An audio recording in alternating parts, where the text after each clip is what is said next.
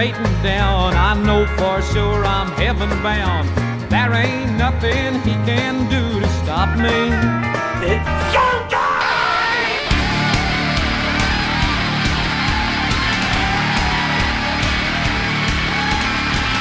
Terminator Travis alongside my good pal Monoxide.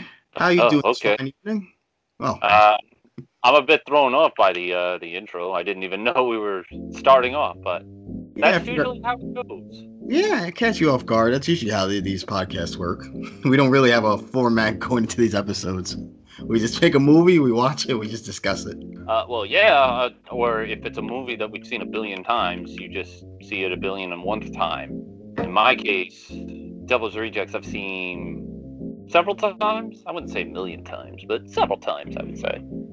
Yeah, this movie I've seen a handful of times. I think the last time, besides last night seeing it, I would say a couple years ago, probably on like HBO, Cinemax, or one of those channels.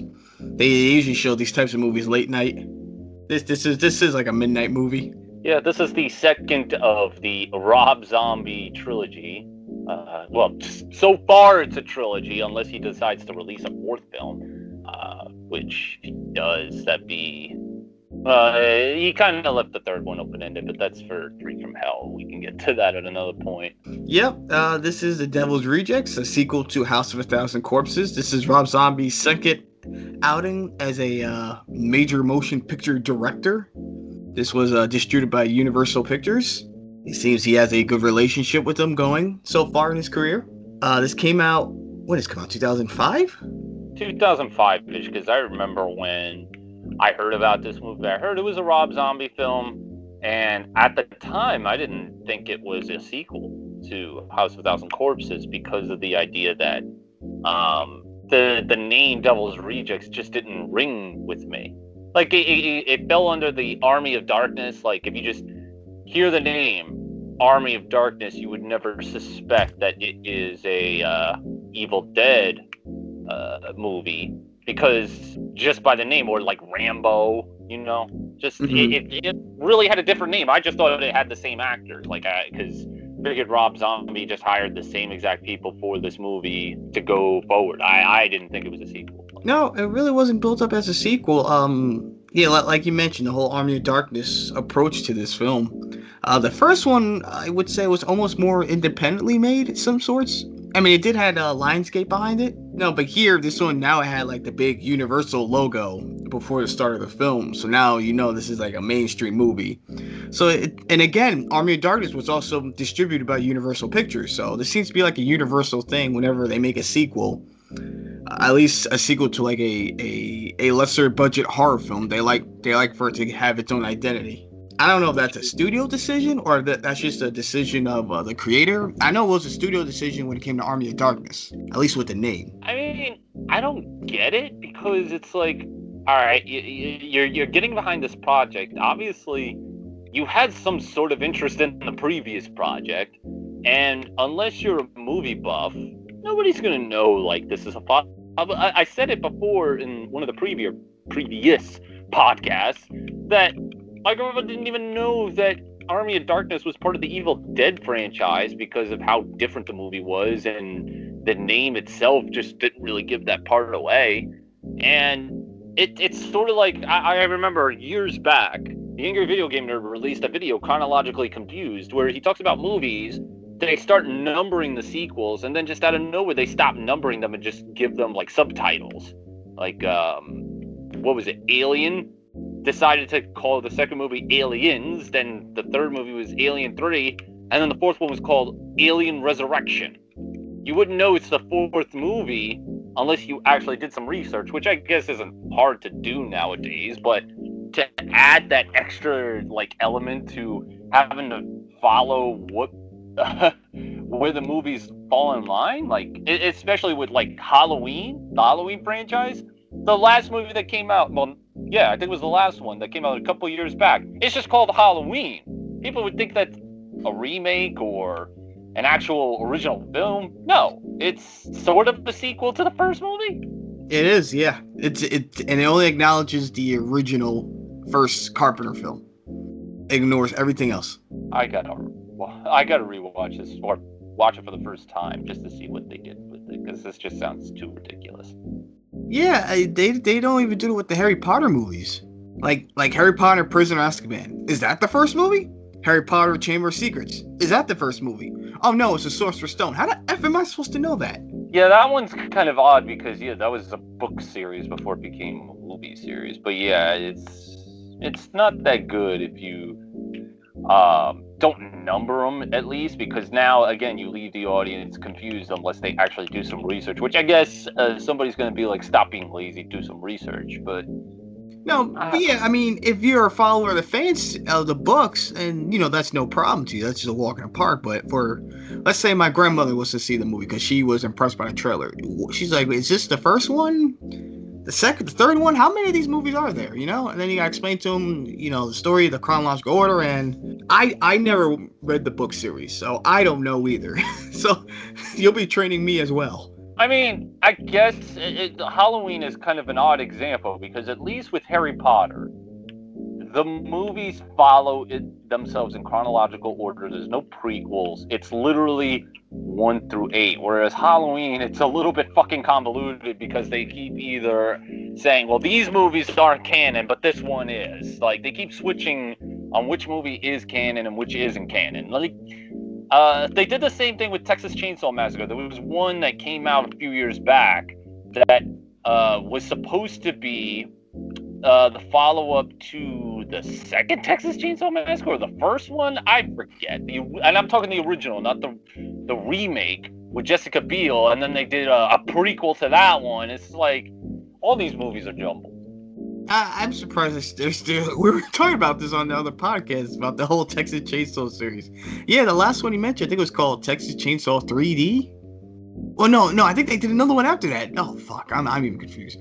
The one that I'm talking about, the story that's involves a group of people that you thought were the good guys, but then you come to establish that they're actually the bad guys and Leatherface is the good guy.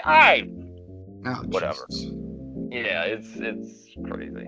It's weird how Universal does this. I don't know why they do this. I mean, it's not the worst thing, but I mean, if you're gonna market the movie, you would. Yeah, the marketing. Because I remember they aired a marketing of it for a One Night Stand 05. Those were one of the sponsors was this movie, and I don't remember them making any mentions of House of a Thousand Corpses or even mention of the Firefly family. Well, that's where the sequel comes in. Like, there's a lot of things weird with this movie right from the get-go. Like, there's a lot of characters that are missing throughout this whole film. For example, the one I guess we could talk about right away because he is in the deleted scenes is Dr. Satan. Yes. In the beginning of the film, the cops raided the Firefly farm, which, by the way, the farm looks different from the first movie. Yeah, they shot at a different location. It looked more of almost like a desert western type area. Compared to the first one, it looked like the house, which is buried somewhere in the woods. Yeah, that and obviously some of the actors have changed. Yes, not just the mother. Yeah. There's Rufus, I think, is different. Yeah, Rufus is played by Tyler Mane. He played Michael Myers in the Rob Zombie's Halloween. He's also a former wrestler. Yeah, that doesn't surprise me. That movies time from time get like wrestlers to play real menacing characters. Like, didn't The Godfather have one of the characters play or a wrestler play a character in The Godfather? It was Luca Brasi. Yes, he's actually a wrestler. He used to work for the Mafia, actually. Well, okay. Well, that was the perfect movie for him then. And obviously one of the more famous ones was Kevin Nash's Shredder, or Super Shredder in Teenage Mutant Ninja Turtles 2, I think. And then obviously the guy who played Bane in Batman and Robin, ever so classic one with Arnold Schwarzenegger. Oh yes. But yeah, this movie changed a lot of the actors that were supposed to be. I mean, they did obviously get the three main people: Sid Haig, Sherry Moon, and Bill Moseley. Yep. And they obviously got the guy who played Tiny, and I think this was his final role as Tiny, to be honest. Yes, it was. He passed away, I believe, a month after its release. Yeah, that's quite strange because It was strange because I think he was in another film. I think it was Big Fish. The Tim Burton movie, yes. Yeah. So he was on the cusp of having that, I guess, Andre the Giant type of status. Mm-hmm. But obviously, he passed away at a very young age. Died even before Andre the Giant died, and he didn't really play a large role in this film either. Like he was in the beginning of the film where he's grabbing one of his victims, and then you see him in the end, and that was that. Yeah. I don't know what his health. I don't know if he was having health issues during production. And Rob Zombie maybe just figured we'll just cut your scenes, or he decided to just cut his scenes. Because I know Rob Zombie's not too big of a fan when it comes to doing rewrites of his movies, but eventually he probably did it here. He definitely did it in the third one, which we'll get into in the next review. Yeah, but I don't know. Maybe just, I guess they just couldn't fit Tiny. Tiny would stand out more if you would have ran away with the Firefly family. Well, that, and the guy doesn't really speak. He doesn't have any dialogue. So I guess he would have just been there. Like, how else can you use him? But in the first movie, you were trying to establish this whole family, and now you've been relegated to 4 members, because Mother Firefly is here, played by a different actress. But I'm just puzzled. Like, the way they described it, from what I understand, the grandfather, who the real actor passed away before they could even get to Devil's Rejects, he didn't want to replace him. No. Out of respect. But why was he so quick to replace Mother Firefly then? I don't know. I think he was offended by Karen Black, because basically she wanted more money to come back. And I don't know if Rob Zombie just felt offended by that, or just felt like, really? And he just figured, no, fuck it, we'll just replace her with someone else. And she did good. Oh yeah, she was fine. I had no problems with this actress. I mean, to be fair, I thought she was a little bit more animated than the original. I think the Karen Black, that was the original. I thought she was better, personally, because I didn't think she was animated, but I didn't think she was over the top animated like this newer version was. But I mean, if you have no other choice and you have to get a replacement, then yeah, I guess the one they replaced her with was the best option. Yeah. But she does die halfway throughout the film, so. Yes. I think that's another reason why Rob Zombie, I guess, didn't want to increase her salary. He figured, you know what? You're really not in the movie this much. Why am I going to pay you so much more to do even less? Was she in? I mean, I guess you could say her role in House of Thousand Corpses was bigger. Yeah, she did have more scenes in the first one, yes, than the second one. The second one, she gets captured and she's in prison. Yeah. But I wouldn't necessarily say that she was completely useless, because she did have her importance in that film. Obviously, she played sort of like the barrier of how this guy just completely snaps and just decides he's gonna just kill the fuck out of these Firefly people because of what they did to. Well, I'm getting ahead of myself. The guy that virtually is the star of this film, or the protagonist, is the brother of the cop that was killed in the first film. Yeah, Sheriff Widow, played by William Forsythe. I hope I'm pronouncing his last name correctly. So yeah, he played a way more sinister character than his brother in the first film, but I guess that's to be expected because he's going for revenge in this whole entire process. But I guess what Mother Firefly was there for was to show how ruthless this guy was going to be in trying to kill the whole entire Firefly family, which is only 4 of them, and then after her, well, there's 5 of them, and then after them it's 4. I'm trying to include Tiny because he's theoretically not dead yet. He just disappears. But there's one deleted scene in particular that involves another Firefly with Dr. Satan, and it's quite unusual to say the least, because it's on one hand it gives some sort of like closure to Dr. Satan and where he was, but on the other hand it was so unrealistic that no wonder he decided to just remove this from the final cut of the film. Yeah, I agree with the decision to cut it from the film. Maybe a little explanation or a line or two. What actually? Maybe they did show like Dr. Satan being captured, or like during like the opening monologue. Supposedly, you can see Dr. Satan being carried away on a gurney when they're carrying all the bodies out on the news footage.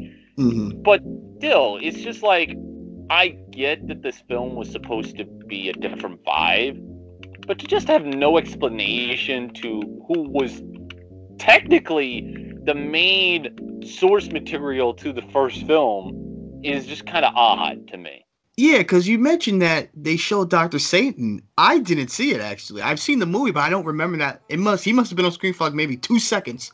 It's one of those, if you blink, you miss him. Yeah, come on. It's one of those like weird, put it this way. There's one movie I want to talk about at some point that kind of correlates to what we're saying. Blair Witch 2, Book of Shadows. Yes. There's a lot of source material that does include the first film in that, but it's one of those you really have to pay attention because at the time, there were hidden clues throughout the movie, and if you figured those clues out and you submitted them to the website, you won some sort of prize. But it's that type of like arbitrary puzzle piece that you would never figure out unless you're really, really, really, really, really paying attention. And with Dr. Satan being carried out by a gurney, yeah, it's one of those. Like, you gotta be really paying the fuck attention.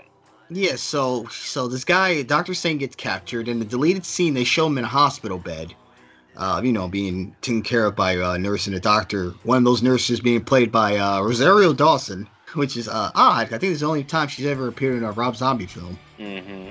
And, she's a very well-known actress, so it's a little weird seeing a well-known actress doing a scene that gets, deleted. It's her only scene in the film. I'm not sure how big she was, how well-known she was by this point, by, 05? She wasn't like on like a Scarlett Johansson level, but she's still relatively well-known. People have heard of her. This was before... So this was before... No, excuse me. This was after Men in Black 2, because she was in that. But this was before Clerks 2. Mm-hmm. I think Clerks 2 came out a year after.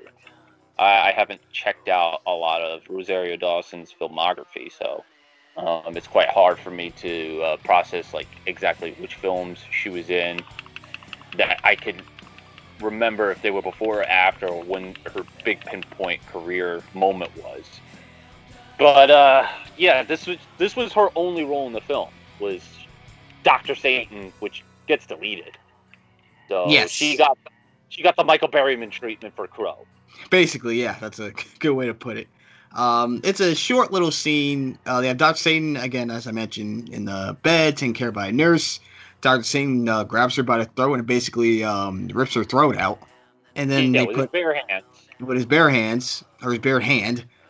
And then they put Dr. Satan to sleep in the bed. They put him a needle in him, put him to sleep. And then that was the end of that scene.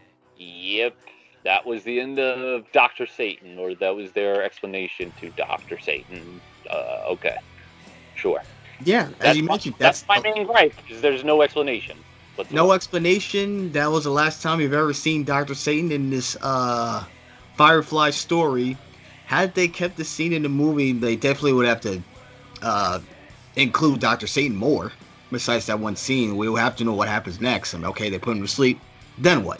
Did they put him in a special room? Did they lock him up? I mean, what's happening with him? I think that's my main gripe with the Rob Zombie trilogy here, is that there are certain elements that just he said didn't work for this film. Like, okay, you can't do certain elements in House that you could do in Devil's Rejects because they're different vibes. So, like with Dr. Satan, for example, because this film is such a different vibe, let's just not even address the character altogether. Like, what? Yeah. He was a main center point. Like, why are you not going to even, like, bring him up? It's one thing you don't bring up the victims because they weren't... I mean, they were the center point, but they're dead at this point. I'm using the word point way too much. So why just not even address it? Same thing with Grandpa, okay? The real actor died, so you leave no explanation to his disappearance in the films, because for all we know, the guy's supposed to either still be alive or whatnot. There's just things that are not addressed. That is, like, it's frustrating to know they're not. In the movie, the time setting, was there like a time gap in between the first and the second film? Shit. I think this is supposed to take place in the second one. I think they said 1977. So yeah, it may have been okay. So if the second one's in 1977, it might have been 3 years. So I think the first one was supposed to be in 74, 75. I can't, because the third one, Three from Hell, I think is supposed to take place in the 80s. It's supposed to be like 10 years after the fact, because they're all captured, they're in jail and all that stuff. But I'm not sure. I'm not sure when the time gets, but it's nowhere near as long. It's just that there's no explanation to some of these character disappearances. Oh, Earl! There's another one. The guy with the weird ass face, the red shit all over his face. He looks like a deformed alien. Yes. No explanation to his disappearance. Nope. Come on. Like, I want some conclusion to these characters. Okay, we want to center it around these characters because they are the most notable. Alright, fair enough. But you're not going to explain what happened to Earl? At all? Nothing. So, okay. Sorry, the first movie, let's see, October 30th, 1977. That's where the time is supposed to take place in. That's House of a Thousand Corpses. Devil's Rejects, May 18th, 1978. Oh, a year. So several months. Okay. I mean, Otis B. Driftwood looks different. Yes, he grew. He has a goatee now. Yeah, because the explanation was he would have just looked way too goofy if he just remained looking like, forgive my politically incorrect diagnosis here, but he looked like an albino in the first film. Yes, that look, it worked for that tone that Zombie was going for. Yeah, now I mean, he's still got hair, but yeah, the hair he's got more like a greasy blonde hair, like a dirty blonde, dirty beard, rough beard. He almost looks like a farmer, like a farmer punker. And he's way more vicious in this one. Like in the first one, he was sadistic in a way, but he was much smarter. I shouldn't say much smarter, but here he showed more physicality to his victims, I guess. Mm-hmm. Like more vicious. The first one was more psychological. The second one was more just vicious, more diabolical. Like you said, the first one was more. It was more like he fucks with you mentally. Here, he just wants to fuck with you physically. Yeah. And Cherry Moon looks like she's smoked a little. She smoked a lot more in the first movie than in this movie than in the first one. I could tell by she's aged. Oh yeah, by this point she's what, in her mid? The real actress, she's in her mid-30s at this point. Yeah, let's see. They filmed in 2000. Let's just say here they filmed early 05, late 04. Yeah, so there was a 4 or 5 year gap before they filmed the series. Mm-hmm. And I mean, I don't know. She never really wanted to get into acting, from what I understand. She only did it for her husband, so I can't really explain the look thing. But she still plays the same role. Like there's not really much change, in my opinion, from how she acted in the first one and the second one. We'll get to the third one because that's where she really kind of cranks up the notch of this weird persona that she would play throughout these films. But to me, she was fine here. Yeah, she was fine here. Again, just like Otis, they dirtied her up, gave her like a dirty blonde look, very tight shirt, t-shirt. They tried, they I'm assuming this was either students, they made her keep her sexy. Yeah, because why not? Why not? Plus, they're filming like under very hot weather, so. Well, yeah, it's Texas. Is it Texas? Yes, the Texas or California. Well, the setting was in Texas, but I think they were actually shooting in California. Yeah, so the movie itself is, like we were talking about, is way different. It's more faster paced, and it focuses more on Baby Firefly, Captain Spaulding, and Otis B. Driftwood. They are the centerpiece to this film, and it's like a goose chase. In other words, it's like a mouse hunt, if you will, between them and the main top of the film that we were talking about earlier. Yes, they are your Bonnie and Clyde here. So this film, it was good. I did enjoy it, but as previously noted, I'm still bothered by the idea that there's just so many different characters that just have no explanation to their disappearance whatsoever. Yeah, I feel the same way. I was, it was fine. I know a lot of people prefer this over House of a Thousand Corpses.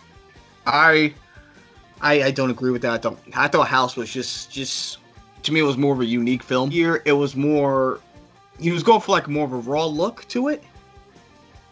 It was more grounded. He didn't, like, there was no like flashiness. I mean, the gore, there was gore here, but it wasn't over the top. It wasn't over the top to the point it came off silly. I mean, the most gore we got was from that deleted scene. I mean, put it this way. Did you honestly think that Universal Studios would have made a Universal attraction based off Devil's Rejects?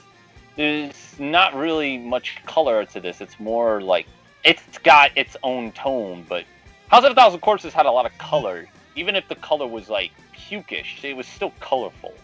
It was colorful, it was flashy, yeah.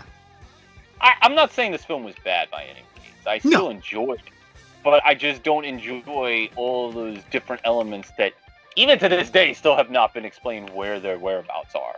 Yeah, there's not enough explanation. Like, I would have, had they kept that scene with Dr. Satan, let's say in the movie, I would have wanted more Dr. Satan. Because they spent too much time on him in the first movie just to be ignored here. Yeah, the first movie, literally, you go watch the trailer, he was mentioned throughout it. So, there's no rhyme or reason that he should have not at least, even if he's in for a short period or there's some sort of explanation to his whereabouts, there should have been something to give us to be like, okay, this is where he is. Even if it's a crap explanation, I'd rather it be a crap explanation than none at all. Yeah, and I'm sorry, him just appearing in the opening montage for like a second, it's not enough. I still missed it. Yeah, and I guess he's supposed to be dead, theoretically, when he's being carried out by the gurney. Yeah. And I want Dr. Satan. I mean, that's the thing. We still don't really know who Dr. Satan was. All we know is that apparently he worked on and experimented on patients who were mentally ill to see if, what was it, that he can redevelop them into zombies or something? Almost like reanimate them. Yeah, reanimate them, and they hung his ass. He escaped with no explanation, presumably from the Firefly family. And that was that. That's all we got. Yeah, and that was good enough. I'm like, great. Now what's gonna happen to him now? Now you gotta give us an explanation. What's gonna happen after you got, the police carried him away? And I refuse to believe that Earl Firefly actually died from all that shit falling on top of him. Did you not see that fucking guy? He was huge. He was a beast. Yeah, he was a roided up monster. Like, if I had to choose who Brock Lesnar's next opponent should be, it would have been Earl. Like, fuck. The fuck is this? Yeah, you know how many F5s he's gonna have to do to put him away? I mean, I'm just saying. Okay. You fucked up Braun Strowman by making him into flats. It's hard to fuck up Earl Firefly. Come on. Okay, I know we're talking wrestling here and nobody knows what the hell we're talking about because wrestling's such a niche. But, Jesus Christ. Earl Firefly dies from all the... Are we pulling a Shredder from Teenage Mutant Ninja Turtles where all this shit fell on top of him and that killed him? That's supposedly that's how he died. Maybe to put him down, but not down for the count. I mean, the last man standing match, he's getting up at least by 6. Yeah, probably before that. He's probably no-selling like the spear, like. All right, if Kevin Nash or Scott Hall tried to taser him, he would have no-sold it.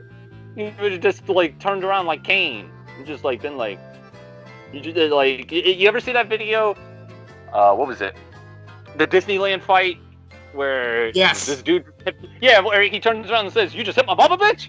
That's what he would have done. Yes, just turn around and be like, yeah, you would just turn around and be like, "You just hit my mama, bitch," and then just fucking fuck his ass up. I'm done. I'm done with this. But yeah, it's basically William Forsythe, this sheriff character, is basically in Tommy Lee Jones fugitive mode. We gotta capture these criminals by any means necessary. He was fine here. He was good. He was. I mean, I loved it when he snapped. Yeah, he showed a ruthless side, which was cool. Yes. We have other characters here. We have the bounty hunters, Danny Trejo and Diamond Dallas Page. Oh my god, those two should have had more in this film. They were fucking fantastic. Like, yes. The little time that they had, they were a great pair. I wish they would have done a spin-off movie, or Rob Zombie could have done a spin-off movie with just these two and explaining how these two got together. Mm-hmm. Well, we did get a follow-up on Trejo's character, at least in 3 from Hell. Yeah, we'll get to that. That's that fucking movie. I can't wait. But yeah, we get them. Any other characters? Brian Posehn, the comedian, he was there for a cup of coffee. He was the one that got shot in the motel room. Who was the guy that was such a huge mark for the Marx family? This is where they find out that all the names came from the Groucho Marx family. He looks familiar. Like, for whatever reason, this family was so inspired off the Groucho Marx name that every single fucking character they had to name the whole entire family out of. Okay. Which is weird, because there was no Marx. Because in the first movie, I mean, they were watching TV, they were watching, like, the Munsters, and whatever silent films they were showing, but I don't remember any references, them showing anything Marx, any Marx pictures related. Just their names. Yeah, just their names here in the second film. Well, that's their names in the first film, too, but... Yeah, but there was, like, no references to, like, them, like, watching, like, their stuff on, like, television. Like, no Easter eggs. No, it's... Yeah, what were they watching? What were they watching when Chris Hardwick was tied up and they start throwing knives? The Munsters. Oh, that's when they're watching Munsters. Oh, wow. I mean, they hinted that, they're fans of, like, old school cinema. Like, you remember seeing Who's My Favorite Actress? And she was like, no, Bette Davis. Oh, yeah. And when she's singing that weird-ass song. This is when they were doing the show, Eat Your Wife's Pussy! Yes, that was Helen... What's that singer's name? Give me a line. Unless it's the Rat Pack, I couldn't tell you who the hell they are. The singer, I'm looking it up right now. I had it in my head. Helen Kane. I know Betty Boop in the old Betty Boop cartoon. She also... I think Helen Kane did the voice for that song, too. When Betty Boop sang that same song. Have I ever told you that Betty Boop used to give me nightmares? Really? Oh, yes. That's a long fucking story. I don't know if I want to put people into a torture mindset. Well, let me ask you this. Is it because of the shape of her head? Partially. I wouldn't say it's the shape of her head. I guess it's the same way, like just that old style, the 1930s cartoons, that the way they would move in animation. Like it's a real more rough-edged animation back in those days, the 30s. That probably also played a role into it. Okay. And it wasn't even specific nightmares, like oh, she's out to get me type. Just weird shit. Boop boop beep beep. Yeah, because there was one cartoon of Betty Boop I used to watch where she's going over to the Grampy's house.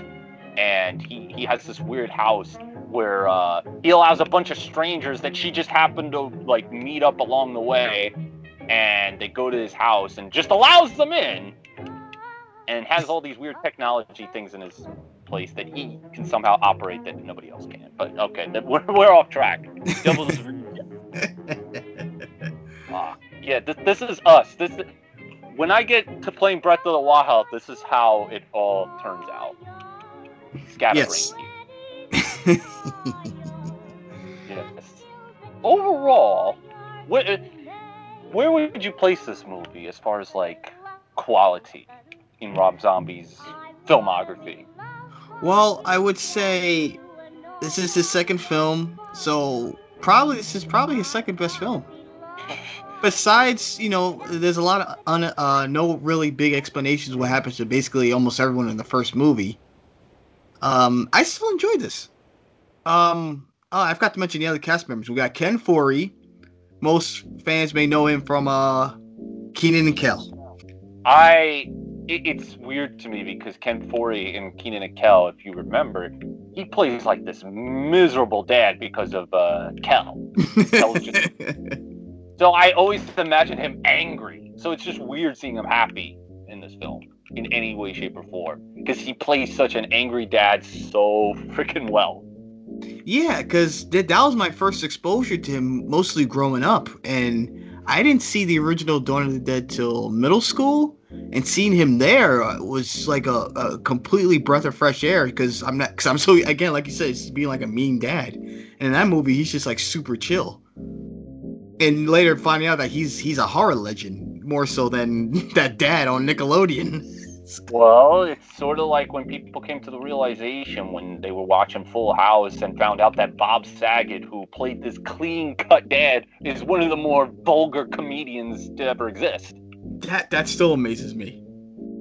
Yeah, I really want to know where they came out to casting when they were like, okay, let's see here. We need somebody who's going to be a clean-cut dad. Let's go through some stand-up comedians. Oh, this guy here who's constantly talking, making dick jokes and vulgarity up the ass. Yeah, he'd be perfect for this. He'd be and he nailed it. Yeah. Bob Saget. Yeah. Bob Saget's the man. I'm not gonna lie. He is. I've seen some of his stand-up. He's very good. Honestly, he's probably quite underrated.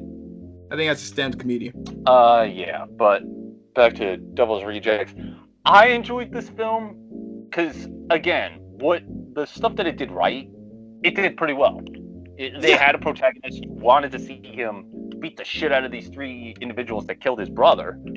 So it was well deserved, but at the same time, the way they kill off the cop was just kind of anticlimactic, where Tiny just comes out of nowhere and just breaks his neck. Now, in the beginning of the movie, when Tiny was carrying off one of his victims, as you mentioned, the cops were coming by, but he was in the woods, so the cops didn't see him. So therefore, Tiny never got captured. Right. Now, was Tiny in those woods the entire time while they were raiding the house? Probably. Now, where he was after they left, he probably went back to the house, got some food, I don't know. But he must have been in those woods chilling. He must know how to survive out there on his own. Tiny seemed to be a victim of circumstance. Yeah. You see him in the first film, he's super harmless. Mm-hmm. He doesn't really, try to be vicious in any way, shape, or form. He just is what he is. And who knows if in the second film, if that person that he's carrying was his victim. Could have been just a dead body that one of his family members killed, and he just happened to grab it. I know I'm grasping for straws here. Yes, him probably carrying dead bodies is just what he always does. And here in the beginning scene, it was just another day for him, dragging another body, not realizing there's cops, heading to the house. He was probably, who knows? Tiny was probably confused, like, what's this?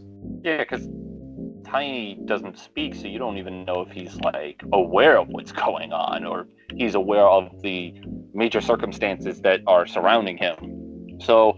I guess he dies because he goes back in the house when it's burned. Why was that? Why did he give up his life? Well, I was a little thrown off by that. I can only presume that he wasn't really going to have much of a life, because now his house is on fire, the family's on the run, most of his family members are dead. He, like you said, is going to draw so much attention to them because he's so big. Mm-hmm. Not by... I mean, it is by design because he had a problem, but that's the only explanation I could come up with. He wasn't going to have a life, so it's just why continue? I'm not in this game, or he's not all about just randomly killing people, so fuck it. And then just kill himself. I'm coming up with explanations, so what I could be saying could be right out of my ass, so... Yeah, I mean, there's no explanation. It's just a theory. Just a theory. The film ends with them being shot by cops, and we presume they were dead until the third movie came out. Yep. Tommy Pickles is in this movie. The guy who played Tommy Pickles? what's her name? E.G. Daily, yeah. Yeah, she was one of the prostitutes. See, for a second, I thought you were referring to Stu Pickles. I don't know why I thought Stu Pickles. Yeah, Stu Pickles was wearing a bra. Sales are down, Stu. Yes, sales. I'm gonna come up with something that's gonna put Pickles toys on the map. I'm gonna wear a push-up bra. Okay.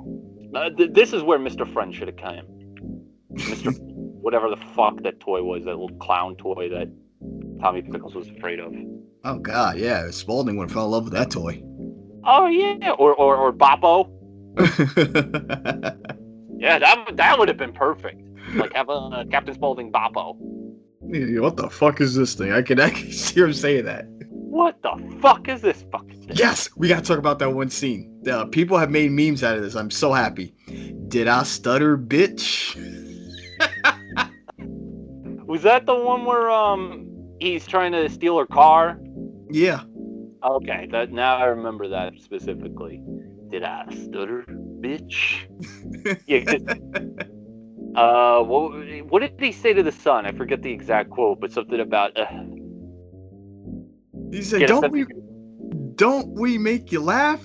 Aren't I fucking funny? You listen, little shit. I'm gonna come back down here. You better have a better answer, or else I'm gonna kill you and your entire family." What an asshole! Now get. That is an asshole. By the way, that woman that he knocked out to steal her car. Yeah. That is actress PJ Souls. She was in the original Halloween. She was the girl in bed. Shit. What was her the character name? I forget. I know who you're talking about though. Yeah. Well, it's the same thing with what's that actress's name? The one where Otis starts like stripping and putting the gun down her panties. She was in Three's Company. That's right. Yeah, you're right. Well, fuck her name. I'm blanking on her name, but yeah.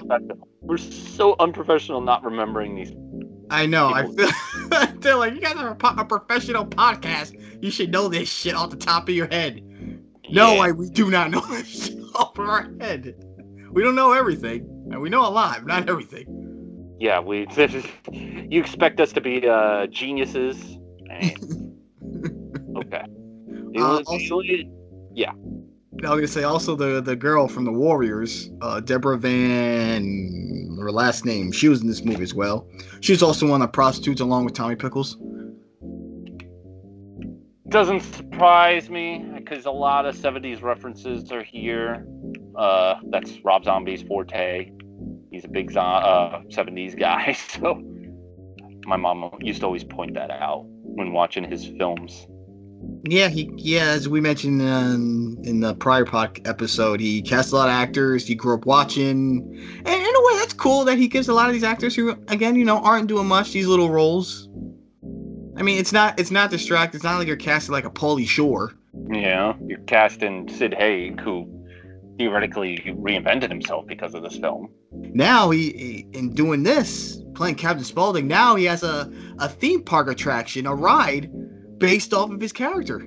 Ride is a bit stretching it. Ride's not the right word, but like an attraction. Yeah, and his character's in there as well as the whole main Firefly, so. Yeah. But yeah, it did definitely revitalize his career because now up until he passed away, he could go to like Wizard World and Comic-Con and stuff like that. Mm-hmm. So he basically is more than likely making a killing just going to those conventions. Yes, I would love to meet Sid Haig. I mean, if he was still here. Yeah, I definitely would have loved to have seen him, but unfortunately, that will not come to pass. Unfortunately, not. I believe that's all the casting that stood out. At least I were in this film. I'm trying to think of any others that we're missing. I mean, I think we touched up on almost everything, like our thoughts on the film, the different direction that it went when it came to how the film was presented. I don't know what else we could talk about other than that it just amazes me that he was able to, with a way to make a third film because this film made it seem like this was the end, because I thought they were dead. Yeah, I thought so too. Because after rewatching it, I mean, again, that just ended with them shooting the police. I like the freeze frame shots that he did, especially in the beginning. Yeah. He knows how to make a movie, and that was never the issue. It just always came down to the writing. It's not exposed here, not yet.